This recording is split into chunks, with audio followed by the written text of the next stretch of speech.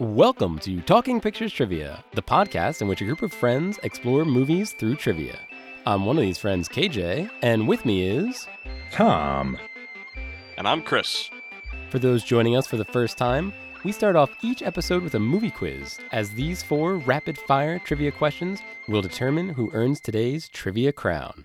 The first question is worth 1 point, and each question after that is worth 1 more point. Then we'll follow it up with our famous movie rant, Where Anything Goes.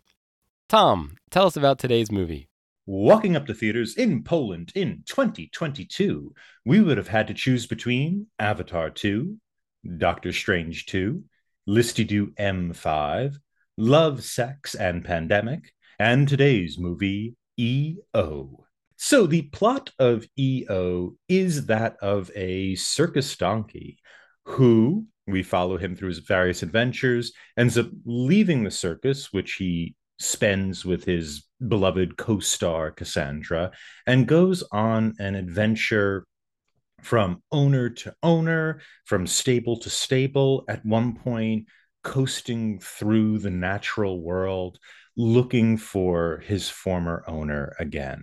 And we get a lot of the movie from his perspective as he kind of explores man's world, the natural world, the various kindness and cruelties and mysteries that we see, not just in the natural world, but also amongst people.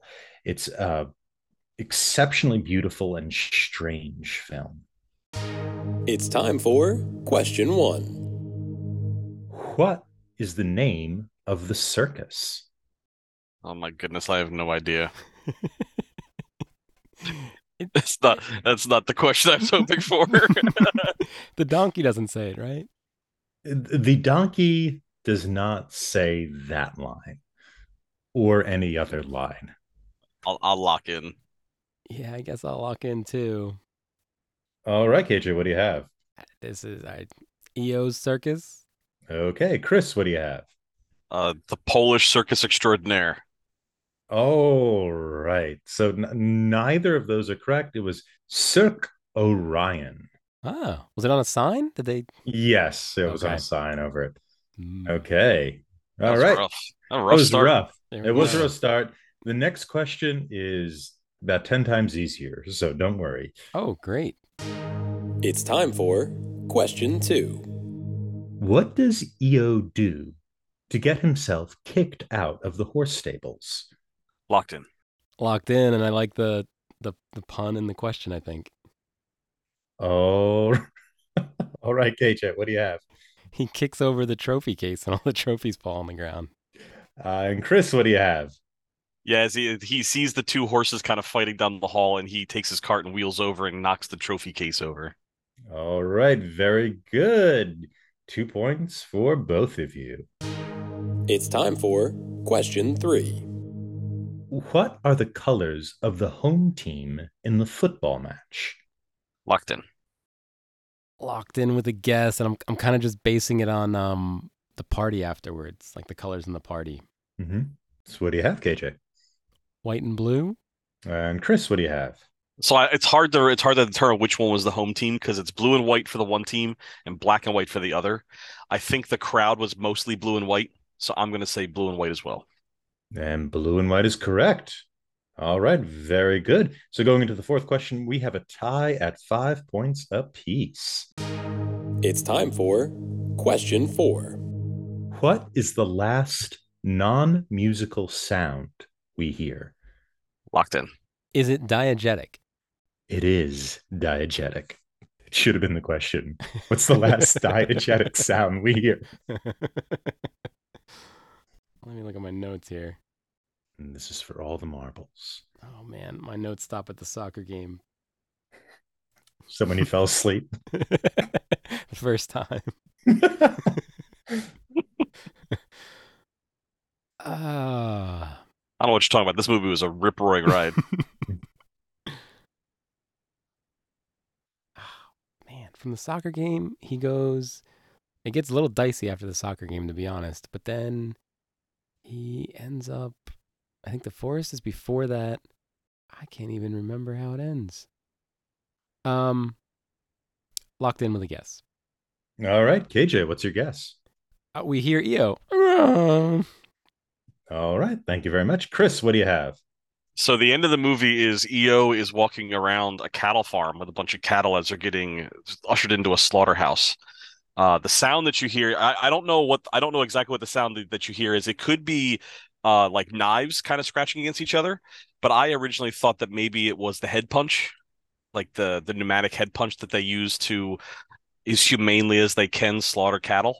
Uh, it goes right to black with that sound though. And Chris is right. Exactly. It's the bolt gun. That head punch, that is the last sound we hear before we go to black. And it is a horrible ending. It broke my heart. Whoa, yeah. Yeah. Now I do remember that was very chilling. Not a horrible Mhm. ending in that I hated it. It was a horrible ending in that, like, I can't believe that it was like it hurt. It It hurt me a does, little. yeah. For a movie that I didn't hate. I didn't hate, but to have it like kind of like rip me into like really that like jolt, it hurt. Well, congrats to Chris, our winner. Stay tuned for our famous movie rant right after this break. Join another Talking Studios production, Limited Lexicon, where we play through text-based adventure games. Text-based adventure games were computer games from before computers had graphics. The game uses text to describe a scene, and the player types back how they want to interact with the game. I'll read the text from the computer, and my co-host will feed me commands. This season, we're playing through The Hobbit from 1982 on the ZX Spectrum. Here's a quick sample. I thought a lot about our first command, and I think it should be no print because we don't want to print things as we're going along. I think by default, it's not going to print. And even if I did type print, where is it going to print to? 1982? I would imagine if we go west, we're going to be south of the troll, right? Just south of the troll Yeah, land. let's try it. You go west. The troll's clearing. The visible. Oh, we died. All right. The troll saw us and killed us. So I think we have to say the answer to the riddle then. The answer is dark. Say dark, I think. Talk to what? Gold. Gollum. Say Gollum dark. You talk to Gollum. Thorin says, hurry up. And we died. And we died. So we went northeast last time. So let's go southwest. You go southwest. Visible exits are north, northwest. You see the valuable golden ring. Oh. We're ending it here. That's Wait. perfect. All That's right. perfect. Limited Lexicon, coming to your podcatcher and YouTube in late 2022 by Talking Studios. And we're back. Audience, EO was about a donkey the entire time, but it was not the only donkey movie in 2022. Did you guys see any other donkey movies from Say 2022? what? Yeah, there was another donkey movie. What was it? Was there like a Shrek 22, Donkey's Revenge? No, not that I'm aware of. I mean, there might have been a short. Actually, you know what? There was a Puss in Boots that was pretty good, but I don't think Donkey was in it. But there was the Banshees of Inisherin has a pretty major character that is a donkey. No. Okay. Oh, well, Donkey's making their comeback in 2022. 2022, Year of the It's Donkey. Year of the Donkey. Excellent. Good. So, audience, go out. 2022 is the donkey movie year. Go watch all of these fantastic donkey movies. That should have been the entire block. This Yeah. is Donkey 2022. Donkey Yeah. block. Donkey block. All right. I guess we jump into this here. I really love this movie, and I think it just combines the sort of innocent, like most animal movies are about innocence, right? Because animals, and I don't mean animal movies where they're humans in animal forms, right? Like Cinderella, where the mice are basically people that just look like mice. I mean, movies like Black Beauty and this, where it's the actual animal as close to what we think of as that animal being. And in those movies, the animal kind of represents innocence and it has to sort of go through our world and whatnot. And I think that's why we feel like really protective and really heartbroken when animals are hurt or die in movies. And I really felt I know you guys were really bored by it, but for that reason I felt this intensity watching this movie. And the first time I actually had to take a break because it was kind of like too much for me. I think when he goes into the woods and you see those like weird green lasers for some reason shooting through the woods, I felt like a sense of danger there, and I had to kind of like take a break. Watching the movie through the second time in preparation for this, it was like my heart was pounding through the whole thing. I thought this was incredibly exciting for that reason. But I never felt betrayed. I never felt the bolt gun in the end. That sound was a cruelty that betrayed me. It hurt, but it still felt conscientious, even as it did hurt. And I was wondering what if you guys had that kind of same reaction. It sounds like you didn't. That it was maybe a little bit slower for you guys. But what your experiences was with this film. So the forest scene, Tom, gave me a lot of Night of the Hunter vibes. There was Yes. right. Yes, There's absolutely. the owl. There's the this, and the green things were scary enough to give you that sense, like the kids going down the river in Night of the Hunter.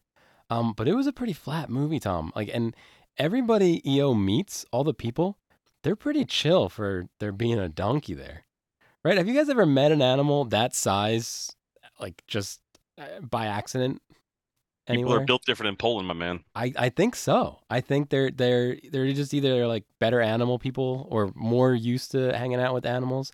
I like I it Animals are kind of scary because you don't have any control over them, and if you don't know how to interact with them, right? Like in I don't know, in Harry Potter, Malfoy does not know how to interact with the animals, and he gets very hurt. And I feel like he doesn't get that hurt actually. I don't want to do any propaganda here, but the I feel like when you meet an animal that you don't know what it's going to do. But the people in this movie were just like, oh, here, why don't you come home with me now? We'll go on another little adventure. Yeah. EO does kill a man. Yeah, straight up like hit a man in the head. It was Yeah. awesome. Yes. It looks like he might have killed him. We actually don't Yeah. confirm that. I But was actually going to talk about that. Like Tom always says, the animals are the innocents. Well, in this one, EO is not entirely innocent. He is mistreated, and he is kind of like the innocent soul. But there comes a breaking point where he's had enough, and he takes it into his own hooves to take a man, what appears to take a man's life, which you know I wasn't all that ashamed of. I wasn't all that mad at. Hmm. I think I'm in the middle ground between you two. I wasn't like riveted on the edge of my seat with this movie, like it sounds like Tom was. I didn't feel it was as flat as maybe KJ is describing it. I enjoyed it. I think I said in the preview for last week that I don't know that I'll ever watch it again, at least not in the next like 5-10 years. But I really liked it. I thought it was shot beautifully. I actually put in my notes as I was watching it. It seemed, I don't know what came first. Did the story come first, or did the shots that the director wanted in his head come first? Because it seemed like every 5 to 10 minutes, there was this long camera shot silhouetting of the donkey in the foreground, or I should say probably the midground, and then some nice big aspect, some nice big piece of scenery in the background, whether it was woods or a mountain, or towards the end of the film, there was the dam with the waterfalls coming out. He kind of did the same shot 3, 4, 5 times of silhouetted donkey, this nice big landscape behind, and kind of pulled back to show you all of the nature around, and whether it had green laser lights in it like the forest scene.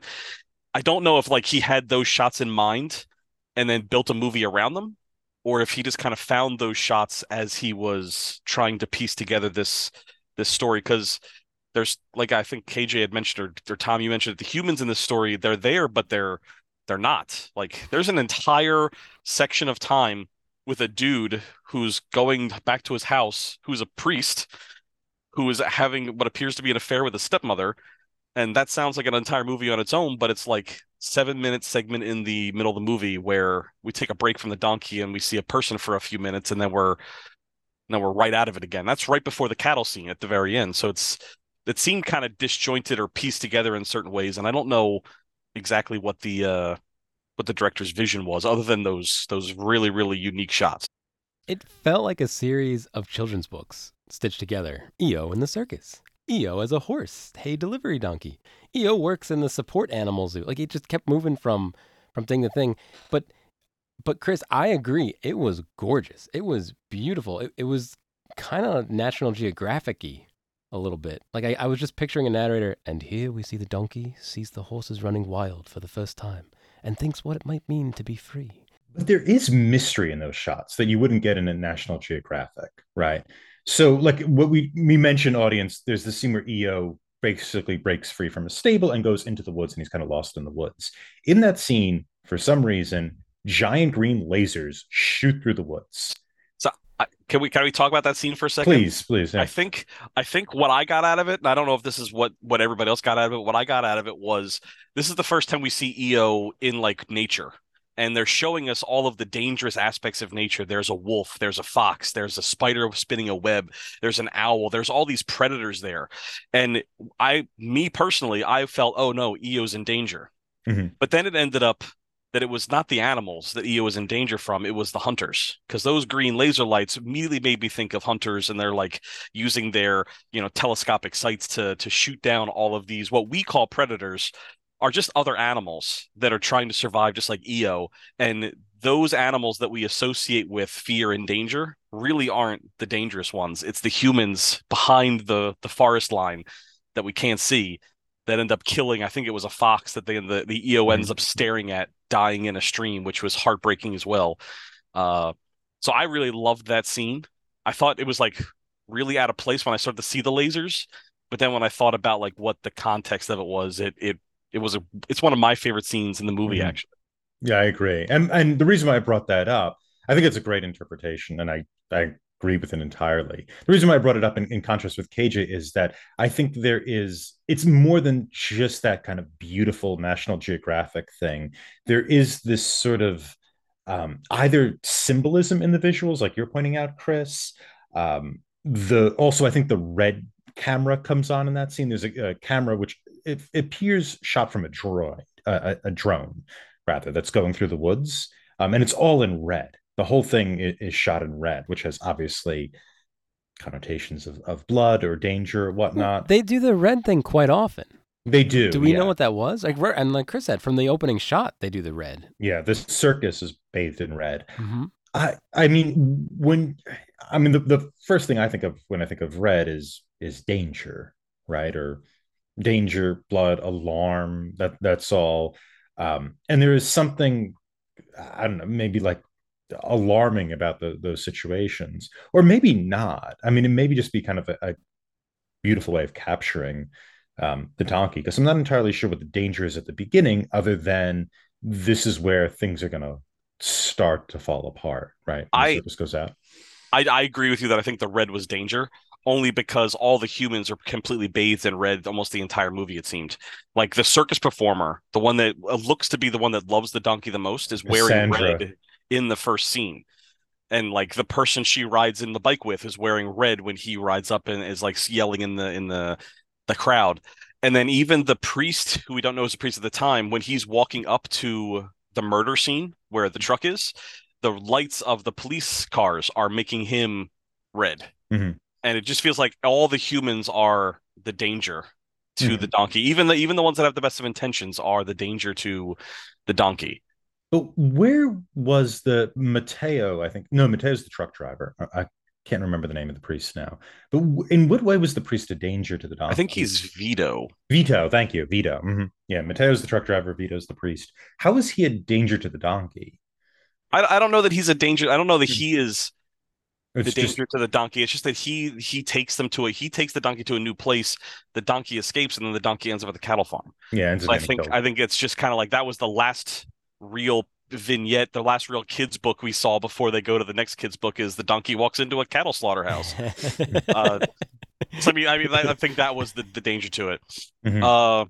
What did you guys think of the robot dog?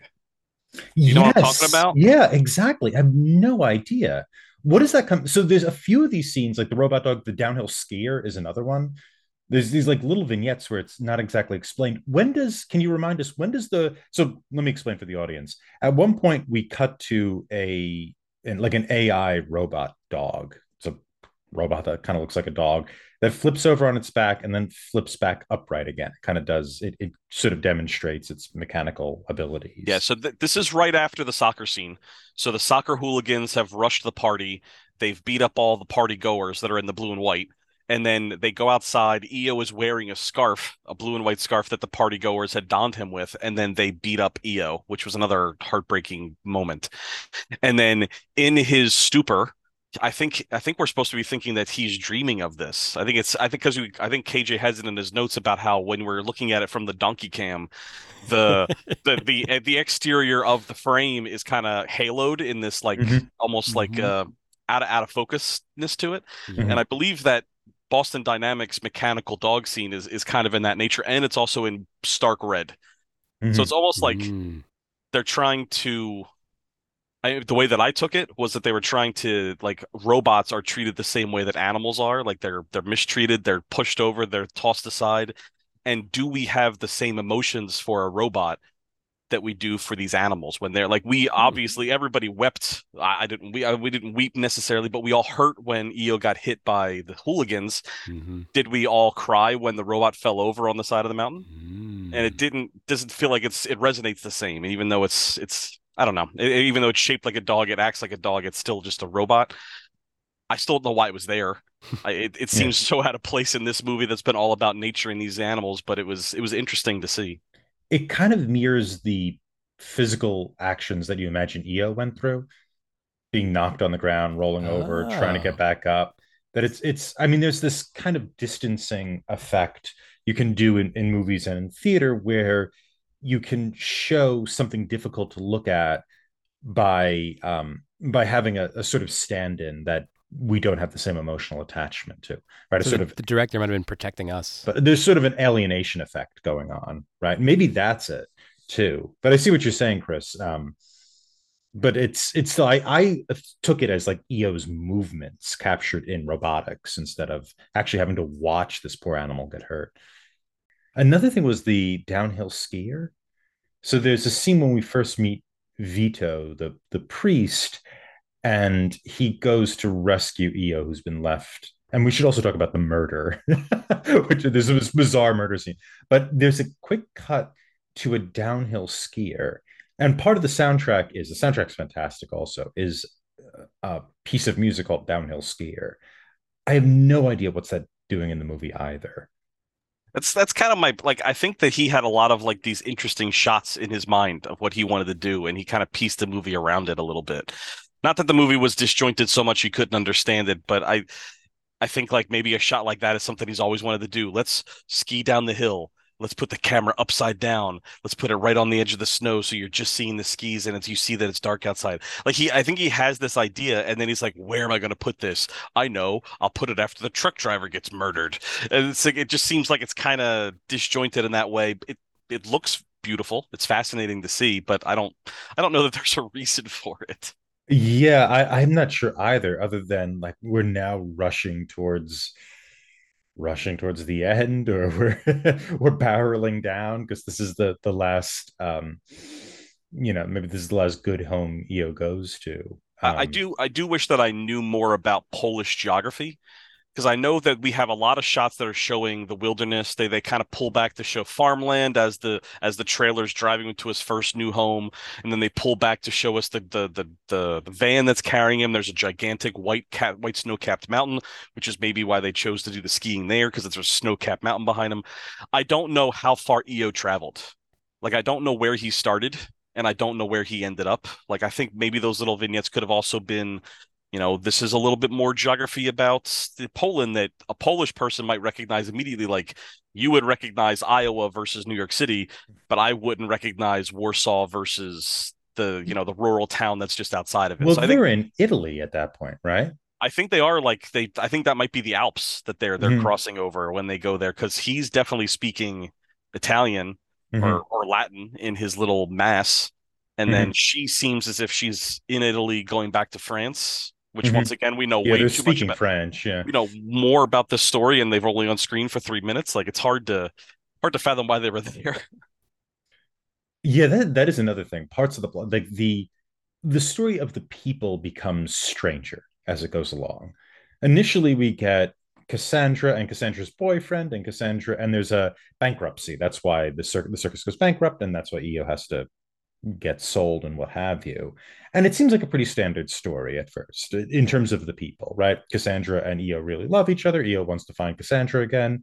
That compels his adventure, what have you. But as we meet more people, the people themselves get stranger, even if Io doesn't, right? Or Io stays the same.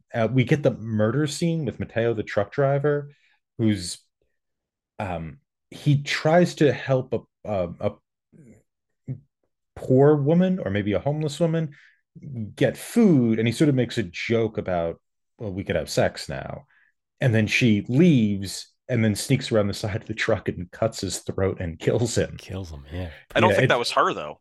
I think that was somebody else, because I actually rewound and watched it again because I thought it was her, but it was somebody else, like an entire in a hoodie.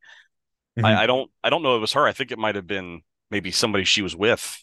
She dips out, and then I think another person comes around and offs him in the driver's seat. I mean, it's still very strange, regardless. It seems, and then we get the scene with the priest and the gambling priest who's been kicked out of school or seminary for probably for gambling, and his stepmother hates him, but probably because they're having an affair, which is also really strange. And it's also Isabella Humpert, who's a somewhat famous actress who's playing this role. And like Chris, you said, like 5 minutes of this movie, this famous actress comes in, plays a completely bizarre character. We don't know much more about her other than this kind of bizarre thing or why she's there. And then that's the end of Io. Io And then wanders off. And what about the mass scene? Like, he's performing what appears to be a Catholic mass in front of a single person, a single person sitting in one chair, and their secretary / aide is behind them. But it's like, this is a mass for one. Mhm. And that was incredibly awkward. Mhm. And then you come to find out that it's his stepmother. It's just an awkward. It's a really, really wild time, Yeah. especially after. Well, and then, okay, how about this? What about the idea that they mentioned that they make donkey sausage multiple times throughout the film? Yeah. yeah. Vito tells him that in the truck. Yeah. They make donkey sausage. I guess that's going to tell you what's going to happen, right? It's forecasting. The end of the film.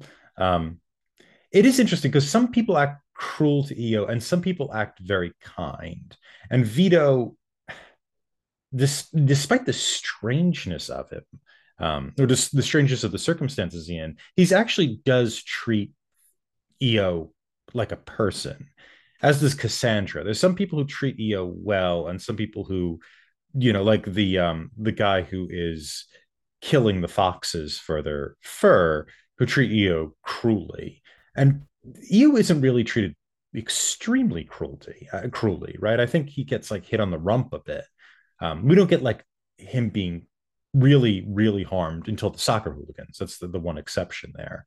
Yeah, there's no like tasing or anything like that, or cattle prodding. It's all kind of like minor taps and bumps, except for the hooligans. Yeah.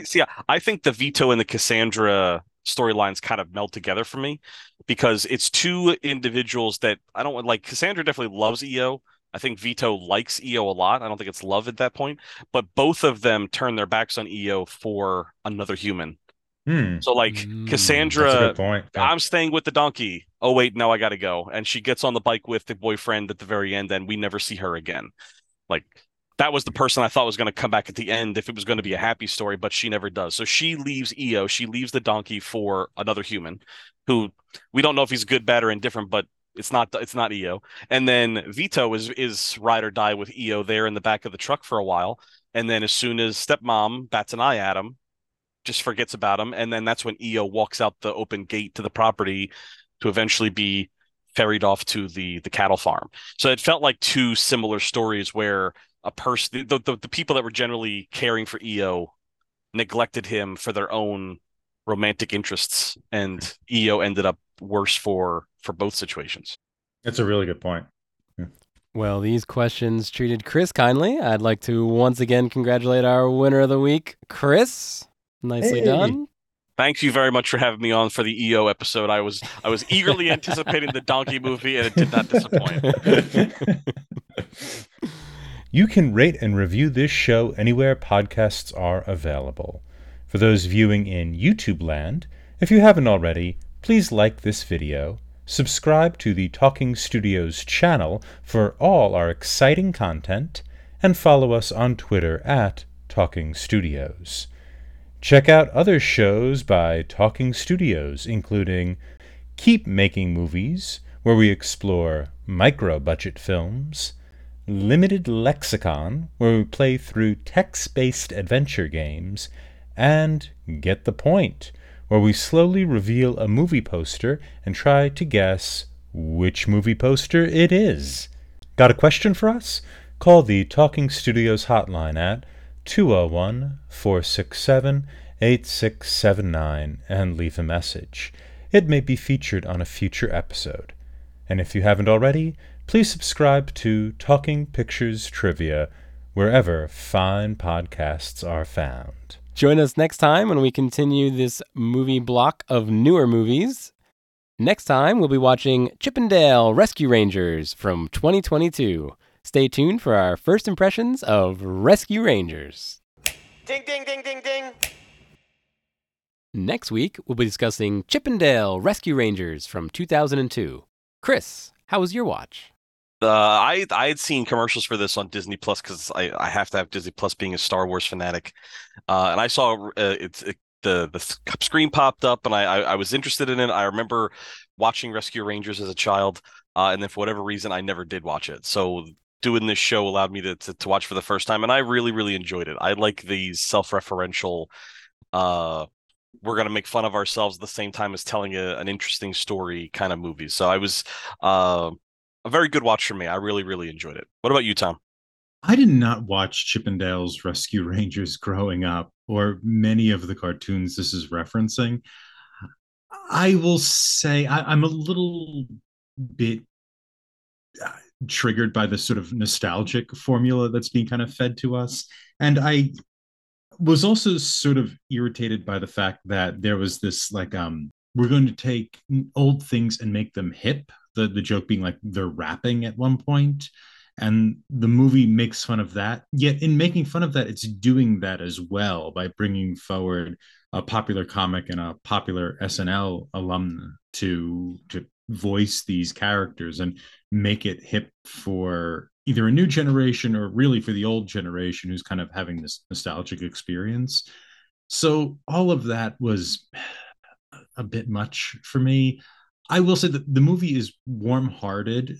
I like those comic actors. I like Mulaney and Andy Samberg very much, and I think they're very funny. And I do like the spirit of the movie, which seems to be, despite the humor in that kind of Saturday morning mold, it's still working on that, albeit in a larger scale. And I do think it's handling of the material was very gentle. It's not going for this kind of subversive irony that I think is just basically intolerable. And so I enjoyed a great deal of the movie, even though I think the premise at this point, this kind of nostalgic factory that's going on for our generation for some reason, has kind of more than irritated me at this point. Rachel, how was your first watch? I can sum up my first watch in 6 words. I loved everything that Tom hated about this movie. That's amazing. I said, I feel like you had that already prepared. I didn't. She didn't As even you were get... talking, I pulled out my notes and I was like, scratch everything I was going to say. It was a lot shorter and easier. KJ, how was your first watch? Guys, my first watch was phenomenal. I love this movie. So Rachel is on the show. Rachel is my wife. We are married. We're living in a house. I guess we're towards the end of the pandemic, right? We're not in the thick of the pandemic, but we're still kind of in pandemic mode when this comes out. And it comes on Disney Plus, like Chris said. And it was like, I don't know, a Sunday afternoon, a Saturday afternoon. The girls had been home for a year. And we're just putting things on the TV that haven't been on the TV yet. So we kind of put it on as like background noise, and I couldn't look away. I couldn't stop watching. I think I stood for the first 20 minutes because I was just walking through the room. I loved every joke. I loved every beat of this movie. It was great. And then Rachel and I watched it again for this recording. it doesn't hold up as much on a second watch. These jokes are a one-time. I mean, they're still funny the second time, I guess, but I think the surprise makes it a lot funnier.